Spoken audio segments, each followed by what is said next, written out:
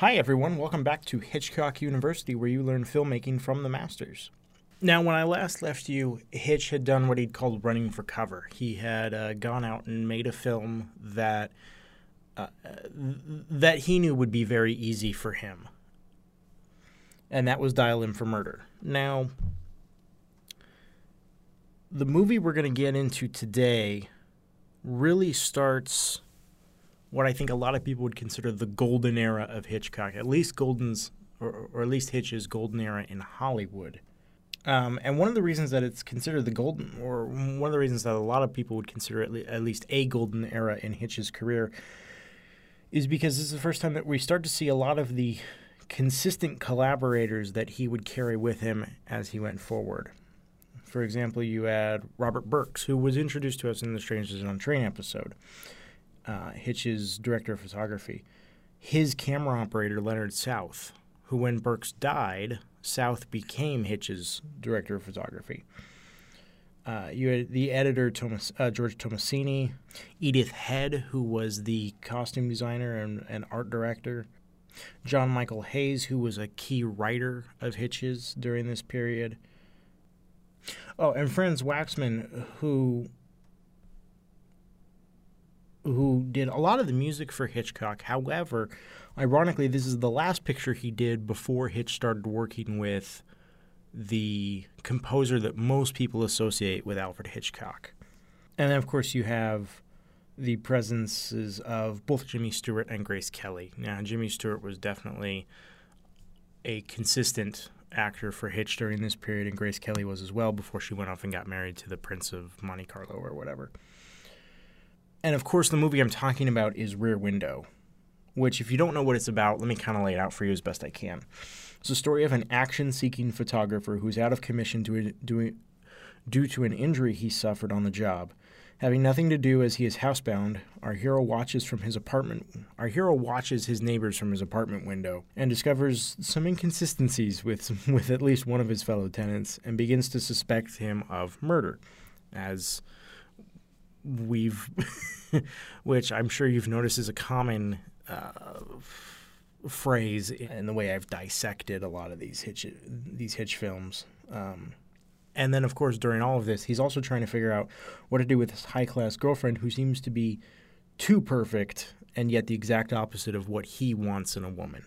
Before we get too deep into this film, I actually want to take a second and talk about a technical aspect of this film that is very relevant to the history of cinema. You see, Rear Window is a Paramount film released in 1954, and the 50s were filled with a lot of experimentation by Hollywood because they were trying to figure out what they were going to do about television. A lot of studio heads were concerned that television would eat up all the market and then no one would actually leave their house to go see a movie because television was obviously so convenient, especially when television started pushing for color, although that was a little bit later. So the studios had to do something. They came up with a few gimmicks that were able to keep, people in their seats. It was the first time that they tried 3D. Which is a trend that has cycled through every time Hollywood seems to feel threatened by anything. And it has never stuck, which I think is really funny. But they also tried widescreen. They were trying to figure out how do we get a bigger image on the screen than you can get at home. Now, widescreen has become something entirely different. It's become something that directors and cinematographers all around the world love to death. The restrictions of the standard 1:3:1 or the 4:3 frame were just annoying. And they're annoying even now when I watch the movies sometimes. But that's what television was limited to, and so Hollywood figured out that, well, maybe if we open up the frame, make it bigger, make it wider, actually closer to the human eye. I'm not actually sure that was one of their reasonings behind it, but maybe we can keep people coming to the theater. So Paramount developed a system where they would take the standard 4:3 film and crop it on the top and the bottom.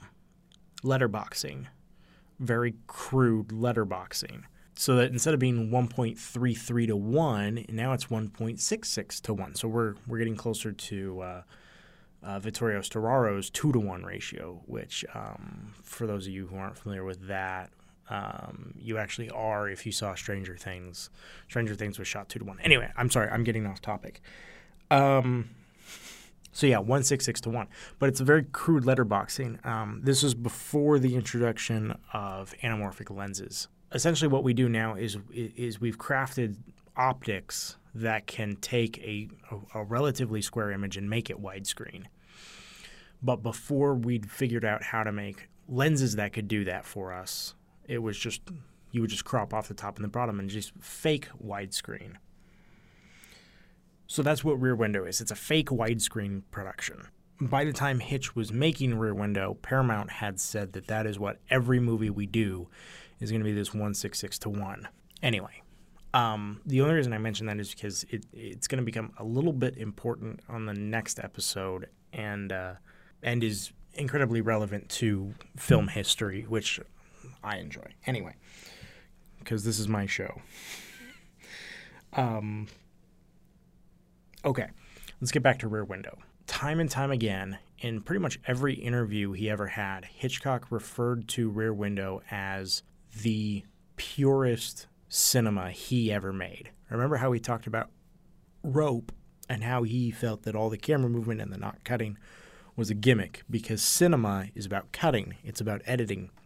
It's about being able to put together two pieces of film, two separate shots that are independent of each other and create an emotion or a thought, but with the cut. I'm going to back up and review this. I feel like I've talked about this before. I probably have, but I just want to make sure we're all on the same page here. Editing as we know it today, a lot of people credit to the Soviet filmmakers of the late teens and early 20s. Men like Vsevolod Pudovkin, I'm going to forget his last name, but Kuleshov, and of course Sergei Eisenstein, which if you've been to a film school that taught any kind of film theory, I'm sure you've heard that name, Sergei Eisenstein. He is considered the father of what is now known as montage theory. Now, montage theory has nothing to do with Rocky or The Karate Kid or any other movie you can think of that has a montage in it. Montage theory is a theory about the nature of editing.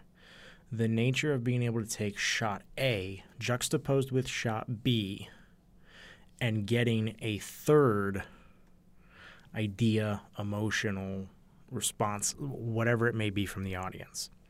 The Kuleshov effect was an experiment done by Kuleshov where he took a shot of a man with a blank expression on his face and then would cut to something else. So we have shot A, man with blank expression. Shot B is the variable, for those of you who remember the scientific method. Cut back to shot A, blank expression. Okay. So you have a formula ABA. It's fundamental editing, shot, reverse shot, shot, or shot, point of view, reaction, or, very simple editing structure. So you take shot A, insert shot B, which is the variable. This is the one that can change. Shot A is the control, shot B is the variable. Shot B at first was a bowl of soup. Cut back to shot A, we now know that man is hungry, even though his expression has not changed at all. New experiment. Shot A to shot B. Now shot B is a crying baby. Shot A, this man is a concerned father. Now we change it again. Shot A to shot B. Shot B now is a child playing with a toy. Cut back to shot A. Now he's, instead of being a concerned father, he's a happy father, maybe a proud father, someone who takes pride in fatherhood, however you want to interpret that. It's that power of editing. Without changing anything else, we can change a character just by changing the shots around them. This is the power of editing. It is the ability to inform the audience without any dialogue, simply by cutting together two shots that don't necessarily go together. Sergei Eisenstein, well, he gave another example. If you take shot A of a woman dressed in black, crying, that is one thing on its own. If you cut from that to a gravestone, now we have a story. It's or at least a situation, or at least, maybe even an inferred story. So this is montage. It is the ability to tell a story simply through piecing together shots. So now, and you also have to remember that Hitchcock came up in the filmmaking era when these people, when these Soviet filmmakers were really starting to understand this, and were creating films that were almost entirely contingent on this necessity of editing, and were writing essays that were going out all around the world to the filmmaking community about this is what makes filmmaking. This is the power of cinema. You don't have this on the stage. You don't have this in writing, at least not in the same way. This is what makes cinema unique, is the ability to cut together shots. In fact, there was an experiment done where the Soviet filmmakers took shots of a man and woman coming together going throughout the city of Moscow. But if you knew the geography of Moscow, the way they were moving throughout the city wouldn't have made any sense. It was as if on film they had completely redesigned Moscow. But because one is moving to the left and one is moving to the right, we get the sense of them coming together. And so then when they finally do, they embrace and they turn and they look in the same direction. And then we cut to a shot of, I want to say it was the Washington Monument or something like that, something in D.C. Okay, this is montage. They have completely reconstructed the geography of the world through the power of cutting, and very carefully cutting and planning out how this was going to come together. Now, let me get back to Hitchcock. In his interview with Peter Bogdanovich, he says, and I quote, "The juxtaposition of imagery relating to the mind of the individual. You have a man look, you show what he sees, you go back to the man. You can make him react in various ways. You see, you can make him look at one thing, look at another. Without his speaking, you can show his mind at work, comparing things. Any way you run, there's complete freedom. It's limitless, I would say, the power of cutting and the assembly of images." Reading that aloud, that doesn't make the most sense in the world. But let me kind of break that down. What he's saying there is that the ability to take shot A juxtaposed with shot B and then cut back to shot A is limitless. Say, for example, you inherited a movie from someone. Someone said, I just can't finish this project. Here, you take it over. And you're in the editing room. You now have the ability to completely change the character of any character, any scene, simply by changing any reaction shots, changing what they're reacting to, anything like that. And that's just, in those shots, any point of view shot. In fact, Hitchcock gave this example on this film in a number of essays. What he said was, my entire movie is based on shots of Jimmy Stewart looking out the window, cutting to what he's seen, and then cutting back to his reaction. If we show him looking out the window, cut to a mother playing with her child, cut back to his reaction, he's a very fatherly, nice, gentle man. If we cut from shot of him looking out the window to a woman dancing in an evocative manner and then cut back to that same smile, well, now he's a dirty old man. And this technique is difficult to notice sometimes because it feels so natural because, well, this is what the script called for. Well, not necessarily. A filmmaker could take the script, shoot something else entirely, or actually shoot it the same way it's in the script, get into the editing room, find out it's not working, and then recut the picture just by changing that shot reverse shot action. This is what he's talking about when he says the power of cutting in the assembly of images is limitless. There is virtually no limit to the number of variations you can create within a character. Now, he also said that this kind of filmmaking can show a character's thought process, and we see this all the time, and it is used countless times throughout this movie, not just by Jimmy Stewart looking out the window, but also by his detective friend, who, coming into Jimmy Stewart's apartment, starts looking around and noticing some, shall we say, inconsistencies in the apartment. Now, Hitch starts giving us some practical advice here. This is also, I think this is also in the Bogdanovich interview, but it might also be in the, I'm sorry, my notes are really poor here. Anyway, Hitch also gives us some practical advice. He says there are two primary uses of cutting or montage in film. Montage to create ideas and montage to create violence and emotions. Now, we've talked about montage to create ideas, at least that's where I think you're starting to get the idea, I hope. Seriously, send me questions if this doesn't make sense. I would love to answer questions on this. I did a whole paper. My senior thesis was based around the theory of montage in college. So I really love this idea, and I've done more reading than most people would care to.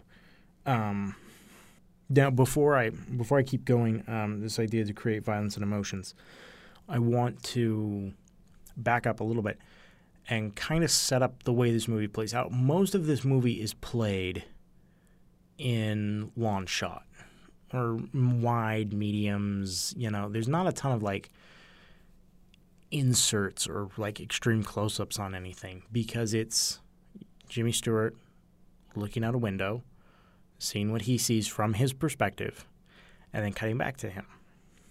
At the end of the film, there's a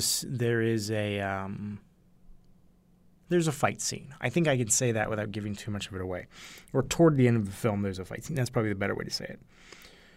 And Hitch talks about how he photographed that with feet, legs, arms, heads. Is complete montage. It's all about the close-ups in that scene.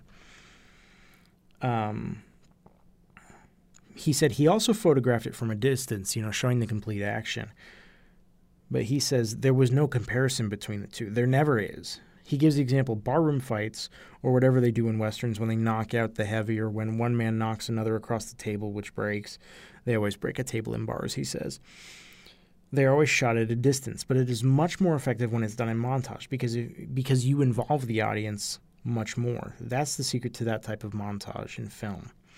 You can create some incredible emotions or emotional responses in the audience by not showing a complete action, but by showing, key inserts, getting up close and personal to everything, creating an intimacy within it, and then through the pacing of your cutting, as well as what you're showing, you get this kind of double whammy of effect, especially if it's something that you've saved for that particular moment, like in Rear Window, where everything's done mostly wide, nothing too close to anything until all of a sudden we have this really emotional scene. There's one last thing that I want to talk about, and it's an idea that we've already touched on a little bit, but it's been a while, and I kind of want to show you a different spin, a different look on it. And we've talked about getting the most of what's already in the story. We talked about that, I believe, with not with 39 Steps, with The Man Who Knew Too Much, I believe. We talked about this idea of if you have something in your story, you need to utilize it. And we talked about mostly locations, right? I believe that's right. We talked about if you're going to go shoot a movie in the Swiss Alps, you need to use the Swiss Alps. There needs to be an avalanche. There needs to be skiing. There needs to be something that is inherent in that location that comes out in the story. Well, here we have a photographer who is spying on his neighbors. And there's scenes where he has to see what's going on across this courtyard, and there's scenes when, since he's apartment bound, his friends, his girlfriend, and others have to go out and do things, and he has to figure out a way to signal them if something's going to go wrong. And there's all these situations that crop up that you have to put yourself in the mindset of the character. Well, what does he do for a living? You know, what are the tools that he would have at his disposal to accomplish these tasks, to solve these problems? Well, he's a photographer. Jimmy Stewart's character is a photographer. So, for example, if he's going to spy on his neighbors, what's he going to use? He's going to use his telephoto lens.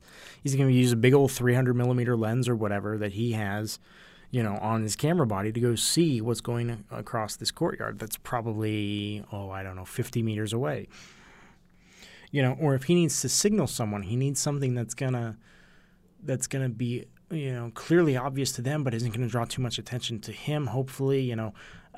So what does he have? Well, he has flash bulbs. You know, he can send off a flash, you know, really quick flash, you know, that will be attention getting for that brief moment for anyone looking.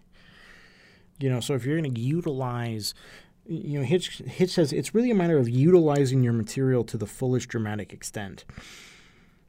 And I'm going to take a brief second to kind of step away from just talking about what Hitch said, and I'm going to try not to read into the situation too much, but give you an example that I think makes a ton of sense that I observed from this film. That this utilizing your material to the fullest dramatic extent extends to the opening shot where we introduce Jimmy Stewart. See, what happens is we show the neighborhood, then we come into Jimmy's apartment. We show a broken leg in a wheelchair, okay? With "Here lie the broken bones of L.B. Jeffries" written across it, which is obviously his name. Come across that, we come up to a broken camera, and right behind it is a picture of race cars on a racetrack with a tire hurtling toward the lens.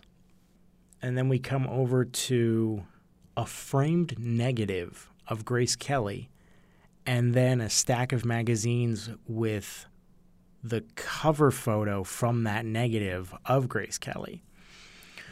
And within that long tracking shot, well, not tracking shot, but this long shot that moves around his apartment, we've set him up without doing any cutting, without doing any montage. But because it's all one idea, we don't really need the montage. At least I don't think we need the montage, because we're essentially communicating a continuation of one idea. Whereas montage is more of a idea, second idea, hopefully creates a third idea or an additional reaction to those ideas.